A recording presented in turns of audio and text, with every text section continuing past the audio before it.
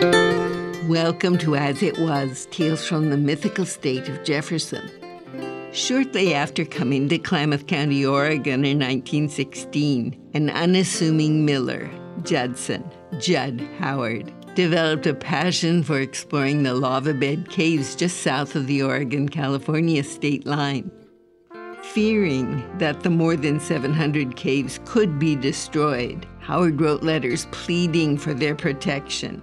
He spent his spare time mapping the caves, using candles for light, and taking measurements with a compass. Many of the names he gave to the caves remain. When Howard explored the caves with friends, they climbed handheld ropes down deep chimneys and left flower trails for finding their way back out. To preserve the area's history, Howard contacted Modoc Peter Shaunshon to record his memories.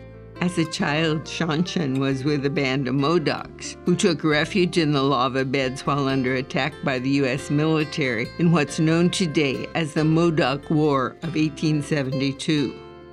Howard's efforts seeking protection for the caves were successful in 1925 when President Coolidge created the Lava Beds National Monument.